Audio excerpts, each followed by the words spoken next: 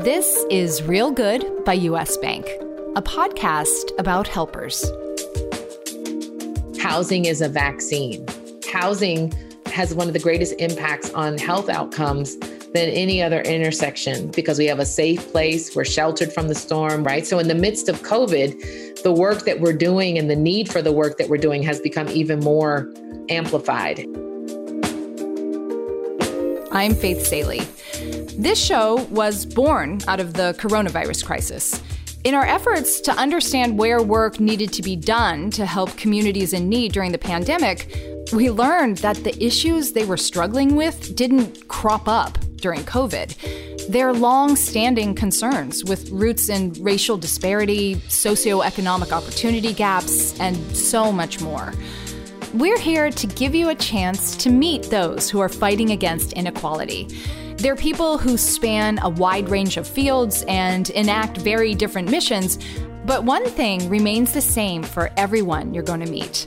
They're helpers. They're doing real good. This week, our guest is Natasha Reid-Rice, the first ever Global Diversity, Equity, and Inclusion Officer at Habitat for Humanity. It almost goes without saying, but housing plays an incredibly important role in our lives. Housing is a given for some, but for those experiencing homelessness or those whose housing takes up the majority of their income, it's an ever-present struggle. These struggles don't affect all of us equally.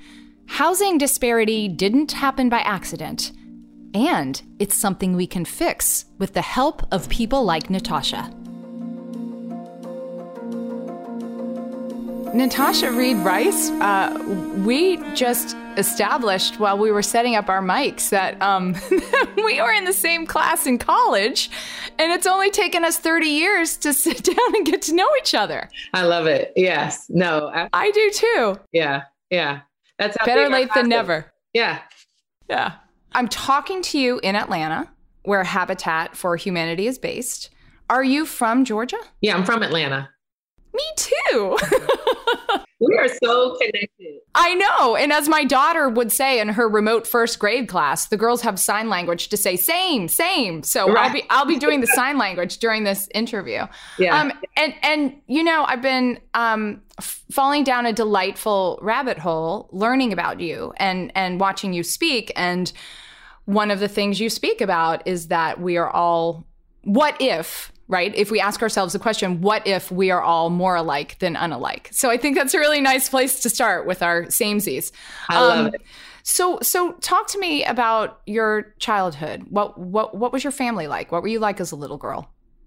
Oh, that's a great question. And especially because I've been telling the story more as it relates to even the work, you know, kind of in this diversity, equity, social justice space. So I am from Atlanta, but we moved when I was 9 to Miami. And so that's why the big thing in Atlanta and probably other more provincial spaces is they always say, oh, where'd you go to high school? Because in Atlanta, that places you. Like it lets people know what side of town you grew up on. How much money you had. Exactly. What color right? you were. Mm-hmm. Yep. So I always have to say I'm from Atlanta because there are few folks in Atlanta that are actually from Atlanta still because we're not as provincial as we used to be.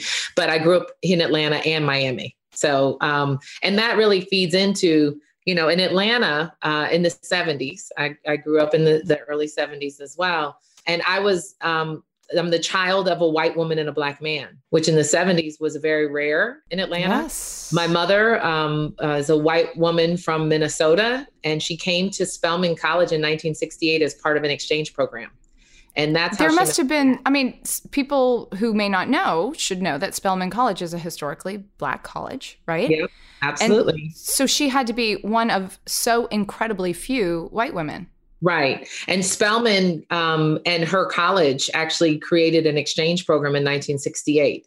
So she was one of a few white women that came to Spelman, and Spelman sent few Black women to Winona, Minnesota to go to school there. It's part of this exchange. And so my mother was very bold and courageous in that moment and defied her parents' demand that she not marry a Black man, and married my father. And my parents have told me stories of when my mother was pregnant with me, they went to the Rialto Theater, which is a famous theater here in Atlanta, to see a movie. At the time, it was a movie theater, and they were held at gunpoint by a white man who did not approve of their union. And he pointed the gun at her belly, and I was held at gunpoint in utero because of this issue of race. Right. I've often told that story. But my mother also, at a certain point, it was such a racialized moment. And I, because of that, became very racially aware at an early age. So at the age of 6, I could tell that people stared at us wherever we went. And so I used to just tell my mom, just tell people you're my babysitter.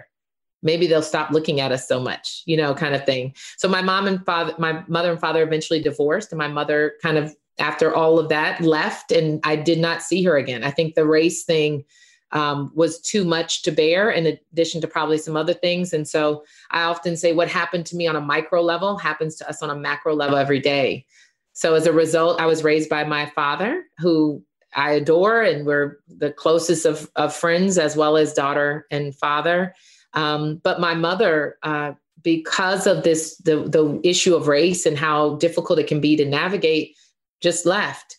And so we've done that in a macro level as well. Like, we kind of give up on the conversation because we're so tired of talking about it. But when we really dig into it, the relationships we can develop and the wonderful synergies that emerge are absolutely beautiful. So that inspires my work today. Yeah. It's really interesting to hear you say the words, we get so tired of talking about it, because I had a conversation with Greg Cunningham, who's at US Bank, and he talks about part of the pain of having these conversations around race for people of color is getting tired. It's the exhaustion. Whereas for a whole bunch of, and I try to stay away from this word woke, but for a whole bunch of white people whose eyes have been opened, maybe, or consciousness raised, it's not tiring. They're, well-meaning white people are like, wait, what? Tell us more. Yeah. And I'm learning that a whole bunch of people of color are like, really? Like, we got to go. All right, let's start this again. Right. Yeah. Oh. And it's interesting because I'm starting to hear it a little bit more, because I'm in several interracial situations these days. Right. So I was, in addition to my work at Habitat, I was also associate pastor at Ebenezer Baptist Church for 11 years. Right. So predominantly Black context. Well, now I'm in a predominantly white context as a minister for public life at All Saints. So it's a very interesting kind of shift. And for it to have happened in this year is also very telling. But I'm having that conversation not only at All Saints, but I mean in other communities, where it's like, what do we do to prevent the fatigue from taking hold, right? Of these especially when these conversations are only just really starting in earnest, right? Exactly. Yeah. Right. Yeah. What we just experienced with the horrible murder of George Floyd was just a few months ago. So, and the other thing I often say is it's a luxury to get fatigued. Before we talk about your role as the first ever diversity, inclusion officer at Habitat for Humanity International, it's a long title. Congrats. You've mentioned some of the things that Habitat for Humanity is doing. I think everybody's heard of it. How would you describe briefly the agenda of Habitat for Humanity? I know it was started in the 70s. I know it's building and it's present in all 50 states and in 70 countries, I think. Mm-hmm. I saw on the website. And is it much more than the amazing task of giving people homes and helping them participate in the creation of their homes? Absolutely, much more than that. Tell us. Yeah. So first of all, great research. Thanks. Well, we're scrappy. You and I. Get it done. Know who you're talking to, right? So no, great research. And it is, for the most part, focused on on providing opportunities for home ownership, but we do not give homes away. I think that's a myth that a lot of folks have about Habitat, right? So we sell homes and then we help provide financing for families to have an affordable mortgage to purchase. Is it a no interest loan? Yes. In most cases, Nice. It is a most interest loan. Absolutely. So that's important because people they're not being given their home. I've helped build this home and I'm paying for this home. That's right. Absolutely. And we kind of shorthand it by saying we're a hand up, not a handout. Right. So, but we were birthed when you speak about kind of our genesis of Habitat, we were birthed in Americus, Georgia, South Georgia. In the late 1960s, Millard Fuller was influenced in the 60s, not even just the late 1960s, was influenced by a man named Clarence Jordan at the Koinonia Farm, which was the first interracial communal farm in the United States. Americus, Georgia was a hotbed of division, especially racial division, very segregated. And it was so controversial that Dr. King and his team refused to go. Interesting, right? Yeah. You hear Andy Young talks about that even to this day. Oh, we wouldn't even go to Americas, he says, right? Because it was too hot. It was too much going on. So in the midst of all of that, Millard Fuller and others at the time with him envisioned Habitat for Humanity. What was great is that on that interracial farm, they ate together, Black and white farmers, they worked together, and Clarence Jordan insisted that they were paid the same. So there's that focus on diversity, Black and white. There's that focus on inclusion. And equity. And there's a focus on equity, right? So we were birthed out of that and really focusing on how to provide home ownership opportunities to families who otherwise would be denied that opportunity. So clearly kind of what we're talking about today when we talk about home ownership and the development of wealth and equity, right? And that focus on how do we continue to live out that history today? That's our kind of historical imperative. We're also a Christian organization. So we've got the theological component. And our mission is putting God's love into action. Together, we can build hope and communities and really transform the way in which we do our work. So, and to be clear, you're a Christian organization that helps and builds with everyone. Everyone. Yeah. That's right. Like that Jesus guy you mentioned at the beginning. I've heard of him. I have to tell you, you're not the first person to reference Andy Young, who was, when I was growing up in Atlanta, our mayor. And something I really love about the interviews I get to do for this podcast are they are an implicit lesson in 20th century and early 21st century African-American history in our country. Mm-hmm. The players you mentioned, the civil rights. Anyway, thank you for continuing my education. Yeah. At Habitat for Humanity, you joined as Associate General Counsel, which sounds very lawyery to me, right? It's quote unquote, you initiated and managed financing programs and strategies to generate sources of capital that enabled Habitat affiliates to provide decent, affordable housing to families throughout the country. How is what you do now as the first ever diversity and inclusion officer different? Or what more do you do? So while even being in that role, I because as I mentioned, kind of my history trek to that role, kind of that focus on civil rights, the focus on social justice, the things that I do even outside of Habitat, brought to my lawyer role that hat of really looking at issues of equity and believe that through the work we've done at Habitat, we've been able to further that. So now in my role with the long title, I build upon it. And able to now step back and have a much more strategic perspective. You know, that role as an associate general counsel was a very transactional role, like and important. So like I led our New Markets Tax Credit Program, where we were fortunate enough to manage over $211 million in tax credit allocation throughout the history of our program to provide additional financing options for our affiliates throughout the United States. But now in this role, I can kind of step back and one, it's different because now this role is global. The work I did as an attorney at Habitat was very much focused on the United States. This role will be global. We'll look at the overall strategic framework in which we operationalize diversity, equity, and inclusion, and we'll touch all facets of our organization. So it's a much broader role in that way. So Habitat for Humanity is worldwide. You're talking about global. I'm really curious. What are the challenges in diversity and inclusion in places like Asia and in places like Africa? Yeah. I mean, it's a naive question, but we think Africa and we're like, oh, well, minus South Africa. Hey, is everybody Black there? Or hey, in Asia, does everyone consider himself or herself Asian? Right. No, that's a great question. So a great challenge that I have before me, and I continue to remind people, I can't do this by myself.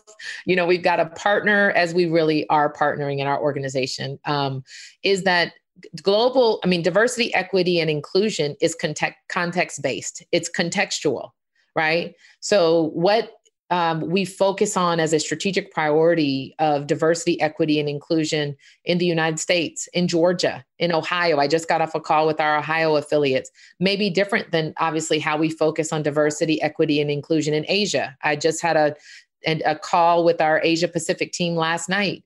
Their priorities in the space of diversity, equity, and inclusion, that we're looking at issues of gender, opportunities for women to secure title in Asia.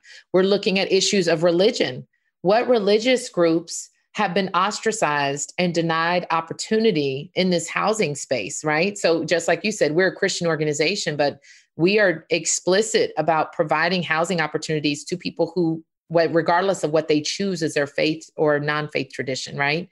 In the Latin American office, it's the same thing. They were looking at priorities, also what's included in the issue of diversity in both Asia and Latin America, people with disabilities. That's a very important component of what the DE&I strategy will look like there. And yes, of course, on the continent of Africa, it's very diverse in terms of race, in terms of issues of gender, issues of other aspects of equity. LGBTQIA issues are very different in other contexts. So how are we including all of that? I'm in the early stages of this you've got role. A big job.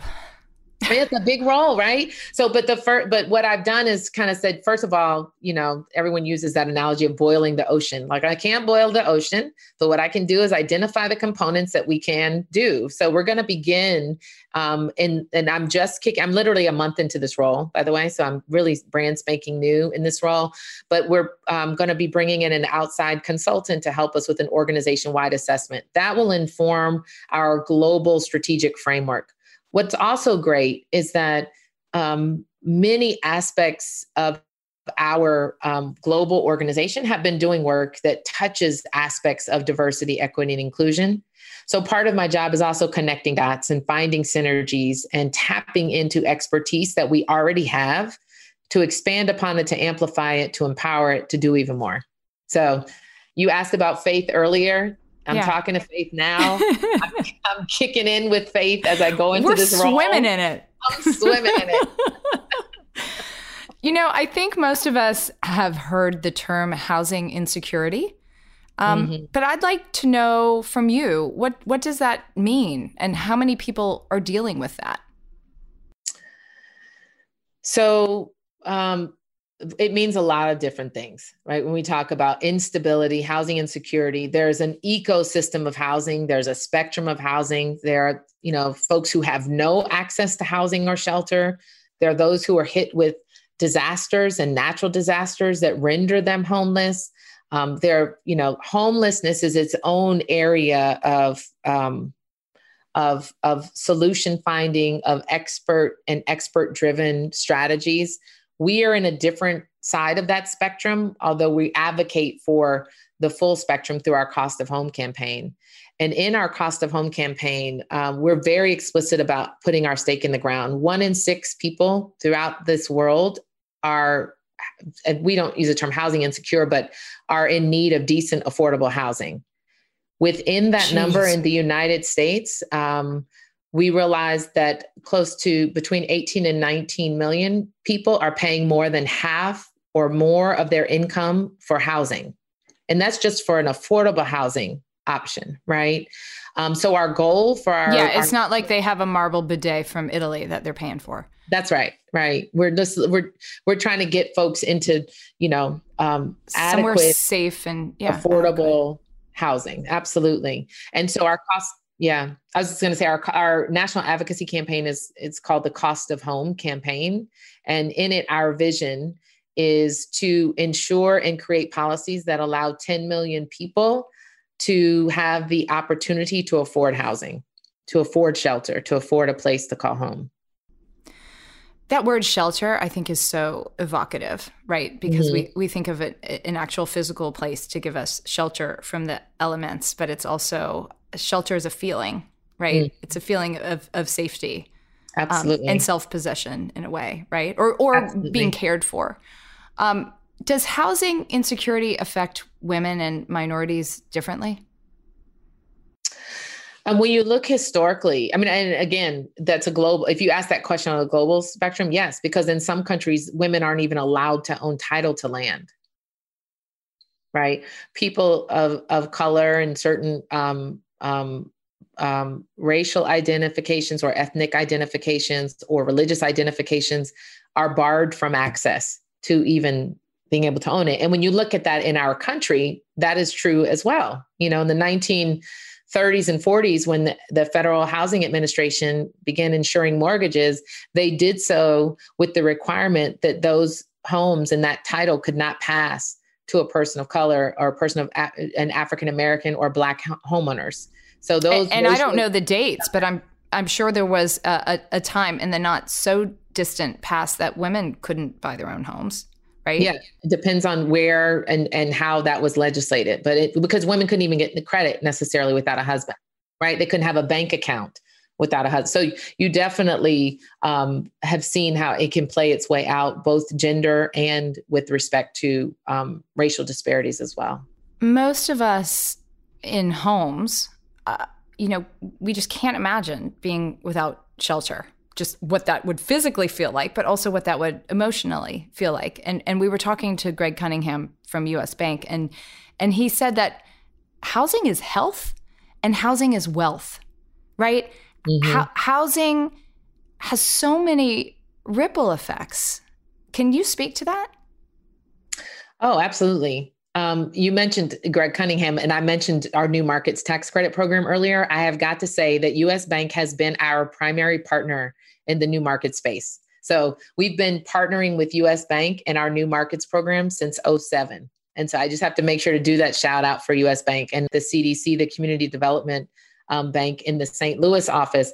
They live and really believe in this work because of the partnership that we've been able to witness and participate in with them has been truly a blessing. So I'm grateful for that. Housing has so many ripple effects in so many different ways. Think of what home means. Like, it's one thing to talk about it as housing and housing stock, but when you think of what home means, all the things that home provides, shelter, it provides safety in the midst of a storm, literally and figuratively, right? Home is a place where your kids can come home every night and do their homework. They don't have to sit in someone's garage. They don't have to live on someone else's couch. When you start to hear the stories that our families that we have been honored to partner with and helping them to they're on their journey to home ownership, it's amazing. Like their families who didn't have an option but to live in the garage of a family member. They turned that garage into a place for homework in the day and a place to sleep at night, right? How do we make sure that we are able to provide that home and that cascading of all of the benefits of home to families across the country is the important work that I believe all of our affiliates and our national organizations outside of the U.S. even are involved in trying to figure out and strategize. Because it's part of a mindset, especially for people of color who have been denied the opportunity to have a home, and women and disabled people, right? Because when you it gives you a sense of belonging to a community, and that gives you a feeling of self-worth. Absolutely. And then you look at the intersections of housing. How does that play itself out in educational outcomes? When a child has a safe place to call home, when a child doesn't have to live in a place where there may not be adequate ventilation. There may not, and all of those. Well, it's a health thing, right? I mean, let's talk about COVID right now. How, we learned last season, we talked about how the COVID outbreak is making a difference to the focus of the helpers we talked to. As you well know, Black and brown men and women have been affected to a much more severe degree than others. How has COVID changed the work you do at Habitat for Humanity? So let me lead by saying one of our, and we partner with Dr. Megan Sandell in many spaces, and she's part of our cabinet for our Cost of Home campaign. But one of the things she says often that ties directly to what you just asked is that housing is a vaccine. Housing has one of the greatest impacts on health outcomes than any other intersection with our health trajectory right in life, because we have a safe place. We're sheltered from the storm. We can, our children can grow up with and looking at the rates of asthma and linking that to the type of environment someone grows up in. I mean, there are so many connections between that, right? So in the midst of COVID, the work that we're doing and the need for the work that we're doing has become even more amplified. And so we have affiliates that are pivoting and really trying to respond to the COVID pandemic in many different ways, supporting families that we've already partnered with, making sure that they have some relief of their mortgage payments in the midst of this, right? Because that's a big issue with those families who are losing their jobs, and how are they then going to pay those mortgages that we talked about? So they're providing mortgage relief. They're continuing to work with them and buttress the learnings from their financial literacy component of their process of even getting to home ownership. So we are very aware in our communities. And then there are many affiliates that are also very involved in partnering with other partners in the community to support those residents who are most at risk and most vulnerable at this time. Yeah, I mean, it's more urgent than ever. This U.S. Census Household Pulse survey from October, which this is a U.S. Census survey that actually asks about people's feelings. It noted that 41% of Black renters in the U.S. right now feel like there's a likelihood they'll be evicted in the next 2 months. And 41%, I can't even imagine having that feeling ever, that in a pandemic, to be worried about where you're going to lay your head and where your kids are going to be able to wash their hands, right? Or like you said, do their homework or go to sleep. Mm-hmm. Absolutely. What do we do to ease those feelings even right now? Yeah. And I think, so organizationally, one of the ways that we are responding is through the shifting of focus of our advocacy campaign. So we are working very closely with other organizations to advocate for some relief from the federal government. We were very involved in the PPP conversations, realizing and making sure to elevate the needs of many of our homeowners and residents that we serve. So we've been looking at it from an organizational standpoint, because that's one of the best ways we leverage our brand in this space. We've also been very involved in external outreach and awareness efforts. We've launched a Plus You Thought Leadership Series to educate audiences about the significance and the pressing issues that families are dealing with all over the country as a result of COVID-19, especially our low-income families. The work around the area of eviction, I think, has been documented in such a comprehensive way by people like Matthew Desmond, the Pulitzer Prize winning author of the book Evicted. And he is also a part of our cabinet with our Cost of Home campaign. One of the things that he has also been saying quite a bit is the importance of the linkage between housing and criminal justice, and the fact that one of his famous quotes, he says, in this country, poor Black men are locked up and poor Black women are locked out. And how in that context are we really trying to answer the call of those who are in great need during this moment? It's astonishing to hear you lay it out for us how housing is like the nexus of everything, right? Yeah. Health, wealth, criminal justice. From the seat that I sit in, I say yes to that. And I'm sure, and that's why it's important to have many folks around the table so that we can all find the synergies and make sure that we're helping those who are most in need. Do you get emotional about what you do? I do. Yeah. Yeah. And oftentimes it's channeled into passion to do more, that kind of emotion. Have you, I mean, you're running global, a global effort from your home, on Zoom mostly. But when you've been able to be with people in person, have you had a moment where you've shed a tear? Can you tell us about any, specific experience? Absolutely. I think one of the most recent ones was in February. We had our Cost of Home campaign rally on the lawn in front of the U.S. Capitol.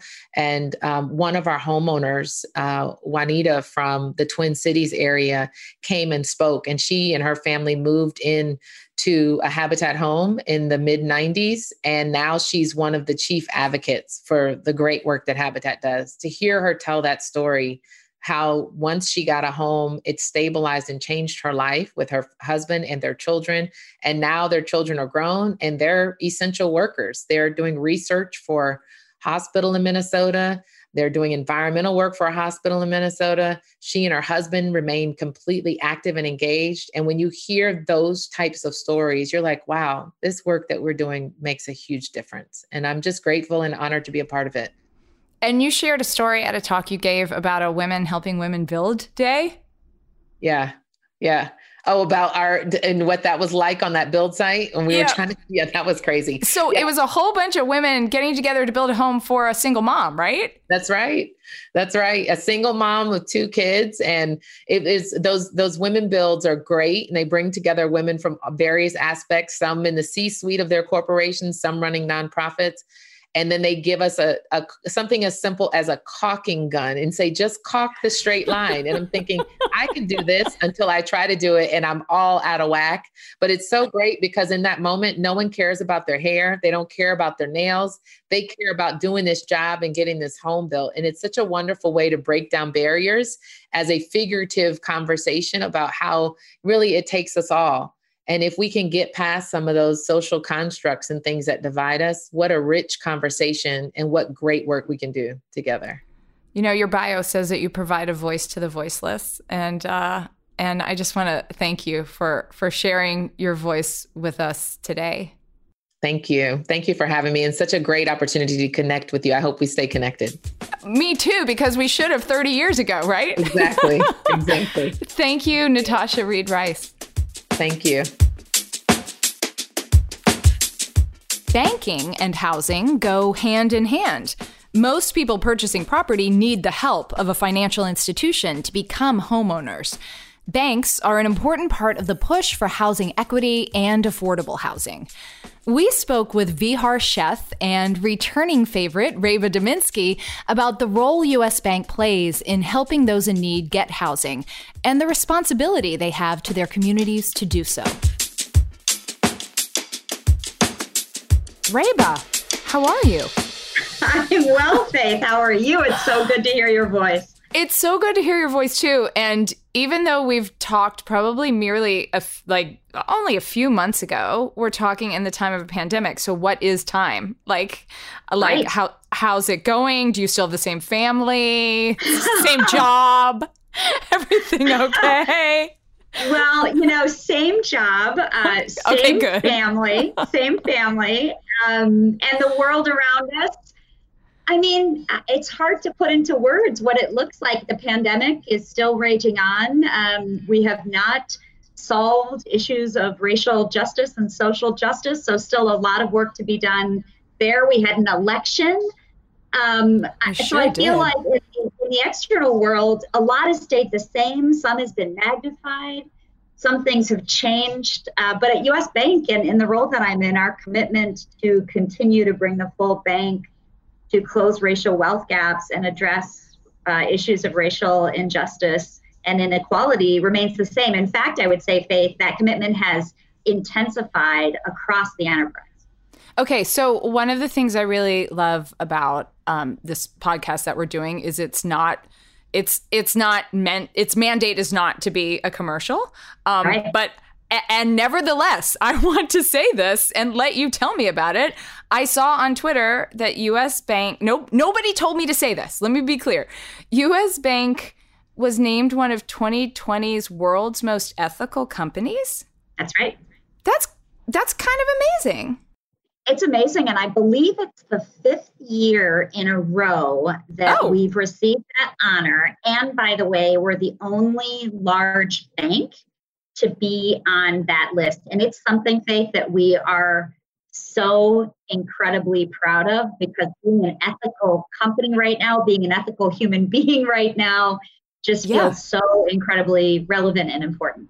Yeah, I actually read that headline twice because I was like, does it say ethical banks? And I was like, no, companies. Like that's a big deal. I hope you get a trophy. I hope you got to dress up and give a speech. I mean, you are the chief social responsibility officer, so mazel. Well, there was no gown, there was no event this year, as you can imagine. But it is something seriously I am so proud of. Like, I am proud to work for a company and a bank that is considered one of the most ethical companies in the world. And by the way, like, I actually feel that and live it every day. It's something I think about in my decision making. Like, am I doing the right thing? Do we earn that recognition every single day? And there's big moments with galas and ball gowns and speeches, but the real work happens in the little moments where people decide, how do I want to do what I'm doing? How do I want to do the right thing? Who am I serving? How do I make sure that I'm making the right decision for the people and for the planet? So I would tell you that, that honor is fantastic, but we have to earn it every single day in the decisions that we make. So Vihar, you've been very patient. And I'm going to take a cue from Reba and just start by asking you, how are you doing? I am doing pretty well. COVID good, as a friend of mine. Ooh, I like that. Describes it, which is, it's grading on a curve. Yeah. But all things considered, with what's going on in the world, myself and my family, we're doing great. Can you please, let's back up a step and let you lay your full name and job title on us. Sure. I am Vihar Sheth, and I am the Director of Business Development for our equity platform and our affordable housing group at the Community Development Corporation, which is a division of U.S. Bank. And how long have you been there? I've been at the CDC and at the bank 16 years. Whoa, that is a long time. What has kept you there for over a decade and a half? It's this great merger of doing well and doing good. I get to work in communities, financing affordable housing and watching people move into clean and safe homes. I get to solve problems, get to work with phenomenal people, and, have the support of this tremendous organization. As we've noted, it's been on the most ethical companies list. It's been a stalwart through thick and thin over these last 16 years that I've been there. When you say you get to see people move into homes, is that something that was literally true before the pandemic? Yeah, it was literally true. So, I manage our originations team. So it's basically our sales function. So we're out in our communities across the country. I don't miss all the travel. I will put that out there. But we were on the ground visiting our developers, looking at real estate, touring buildings, looking at pieces of ground, and then going back a year or two later and watching families actually, take the keys. That's what originations means?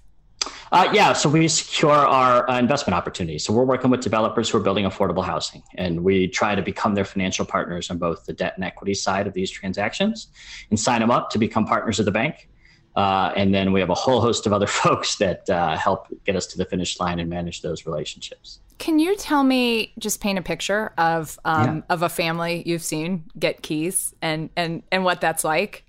Well, I'll tell you, I'm going to answer a little bit differently. I think the most impactful projects to me have actually been the ones that we do that are permanent supportive housing. So it's watching formerly homeless folks who often suffer from either chemical addictions and or mental health problems find a permanent home that, that has a lock on their door and they have service providers to take care of them. And these are folks that have burned every bridge in their life and often find themselves sleeping on the street, and watching that demographic move into a building is, I think, some of the most transformative stuff we do. So you called that permanent supportive housing? Yeah. Is that an industry term? It is an industry term. Yeah. Yeah. It's a subset of housing within the affordable housing space and just in community development, where you're really wrapping around services, that permanent support for the folks who need it, where if they lack it, other things start to kind of fall apart for them. Can you tell us, and please, Reba, don't stand on ceremony. Either one of you can jump in. Can you tell us a little bit about the state of housing security, which kind of, involves the question, what does housing insecurity mean? I can start. There's a back of the envelope, which is that you shouldn't have to spend more than 30% of your income to acquire housing for you and your family. And unfortunately, there are a tremendous number, millions of families that are rent burdened throughout this country.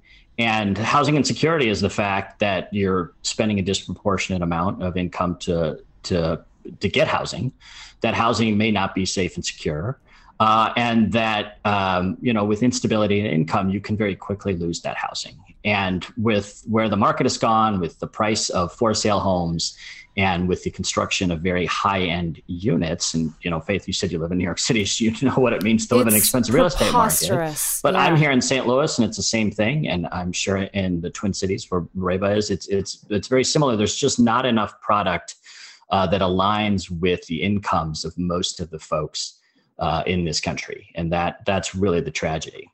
And I'll just add a couple, Faith and Vihar, of stats around that. So according to the National Low-Income Housing Coalition, there's a shortage of over 7 million affordable housing units for low-income families. And it's not just an issue of home ownership, it's also a rental issue. So according to the Harvard Joint Center for Housing Studies, between 2011 and 2017, there was a reduction in over 3 million rental units at $600 per month or lower, which, as you do the math on what Vihar shared about the percentage of your income that should go to housing, for many families in this country, $600, $700 is the amount of rent that they can and should pay for safe and affordable housing. So these gaps have continued to grow, and the housing instability as a result continues to grow as well.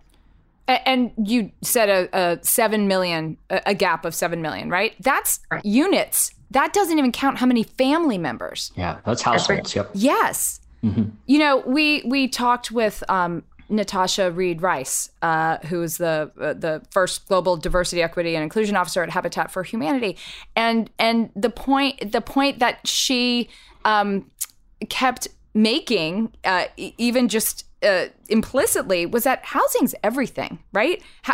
If you don't have a home and a sense of security, you certainly don't have wealth, the ability to hang on to it, right? If you're paying more than 30% of your income towards rent, you can't have health, right? You can't. It all starts with housing. It absolutely does. It is the foundation and the stability. And I think, not to beat a dead horse, but you're talking about stagnant wages, extreme inequality growth, and the reduction of the number of units while there's population growth in this country. So there's a lot of stress in the system. We've seen it through the pandemic. We're in the middle of a period where we have some support for the government, but it's running out. We have eviction moratoriums. And a lot of the folks who live in the projects that we finance are the retail workers, are the restaurant workers who are, come January 1st, going to be in a different situation if the government doesn't act to support them until we're through, this dark period. And a lot of them are scary. Yeah. And a lot of them have been the essential workers, keeping our economies going, making sure we can pay our rent, right? Absolutely right. Yeah. Absolutely right. And a disproportionate number of them are people of color, right? And as you talk about the importance, Faith, of a home and saying it is everything, a home is also a source of generational wealth. And if you think about the disparities in home ownership between the white population and communities of color, for many white families and more affluent families, part of the way that they pass on wealth to their children is through their home, is through property. And for many communities of color, that isn't an option. So, there's so many nuances to these housing issues that reflect, I think, the broader gaps we're seeing in our society and the disproportionate impact of so many things on communities of color. You've touched on how kind of local the needs are, right? So housing is intersectional, but also specific, right? The needs change from city to city. So how does U.S. Bank take into consideration those, site-specific needs? So yes, I mean, Faith, your point is spot on. It's not even city to city. I mean, it's neighborhood to neighborhood. Yeah, that's right. So it's really kind of a block to block effort. Now, the program that we work in with the affordable housing, the tax credit on the low income side, those are administered by states, and states are trying to respond to the needs of these communities and give the tax credits out to developers who have submitted plans that seem to respond to the neighborhoods that they're in. And it's the number one program to maintain and finance new affordable housing throughout the country. The struggle really is combining that and scaling up with other things so that, to Reba's point, we're providing a full neighborhood for folks, and not just the housing, but it's still a food desert, or just jobs, but there's no housing, and trying to combine all those things together. And it really does require people to be on the ground and understand what a community needs, what it's lacking, what its history is, to structure investments in a proper way. So that those communities can thrive. A food desert, does that, it sounds like it means you can't get food. There's not a local market. Is that what that means? Or is it there's not fresh produce? It's more the latter, in that there's generally calories available. Yeah, like a fast food. They're often not healthy. And so it's really about fresh food, healthy food, organic food, those types of things. So, there are a lot of groups that track where the nearest produce is, where the nearest organic grocery store is, and what a low-income family has to do to get to those things, which can be take multiple buses. And, our food is not subsidized in the way where, a Happy Meal costs the same as much as an organic apple. And so if you don't have a lot of money, are you going to spend your $1.50 on a, 600 calorie meal of burger and fries, or a 50 calorie organic apple, and how that whole system works? And so getting the right food close to the people who don't have access to it, whereas the three of us have the luxury of markets all around us, and the liquidity to pay for that kind of stuff. Yeah, I it's interesting. I feel like I live smack dab in the middle of a city and walk through it. We don't have a car. And so I know how, like you said, Vihar, block to block, you can kind of tell the economic level of that community, right? And there's so many Americans who live in the suburbs and probably have a faint notion that there are people who don't have as much as they have, right? But they don't drive through that. They don't live it, and they don't walk through it. And do you think y'all are on the ground doing the work of helping to grow communities. But do you think part of the challenge is a kind of lack of awareness? I would absolutely agree with that, but I'd also make sure to clarify that, the urban core in cities is where there's concentration, but there are issues with how divided and separated we are everywhere. I mean, there are suburbs that are falling apart. There are tremendous amounts of rural communities that don't have safe, affordable housing or access to food, even in the places where the food is grown, ironically. And so, all these issues are the same, and then they're different. And so we really need to examine these communities. And we build farm worker housing in the middle of California for the people who pick all of our produce. And then we'll build high rises in the middle of, urban cores for the people who work in our restaurant and retail. And while they're different folks, their needs often are the same, and they're suffering from kind of the same issues in terms of the lack of support when it comes to housing and other things. I will jump in on the question, Faith, that you asked about, awareness. I would just say, I do think there is generally a lack of awareness, or even a lack of desire to kind of look at these issues. If it's not in my backyard, it doesn't affect me and my children, I don't want to see it. And these are difficult issues to talk about. They're difficult issues to get your head around. I threw out some data earlier, 7 million unit shortage, but what does that actually mean? And what's the story behind the family that can't find affordable housing? And so to me, there's always this interesting journey we're all on, kind of learn more and be more empathetic about not just the data, but the real people behind these stories. Because I would argue it may not be you or your kids, but it could be. Because some of the stories of those experiencing housing insecurity or homelessness would amaze you with where people have been and where they are and the circumstances, including mental health issues that put them in that place. So I think there is an element of kind of empathy and awareness that we need to continue to grow in this country so that we can really try to solve some of these issues collaboratively. We were building a new branch in a market. And I remember our corporate real estate team said, the new branch is going to be 6 blocks away from the existing branch. And I went, 6 blocks away, it must be the exact same community. And my community affairs team came back to me and they said, let us tell you the difference in 6 blocks. And it was really a gentrified community versus a highly immigrant community. And they said, if we put a branch 6 blocks away, it's like putting the branch in a different planet. So I think we're all on a journey to kind of understand these issues. And I think awareness and empathy are the key to making forward progress. It's been a privilege to talk to you both. Thank you so much. Oh, thanks for the opportunity. Yeah. Thanks so much. Thanks so much for listening to Real Good by U.S. Bank. If you like what you heard, listen and subscribe wherever you get your podcasts. See you next week.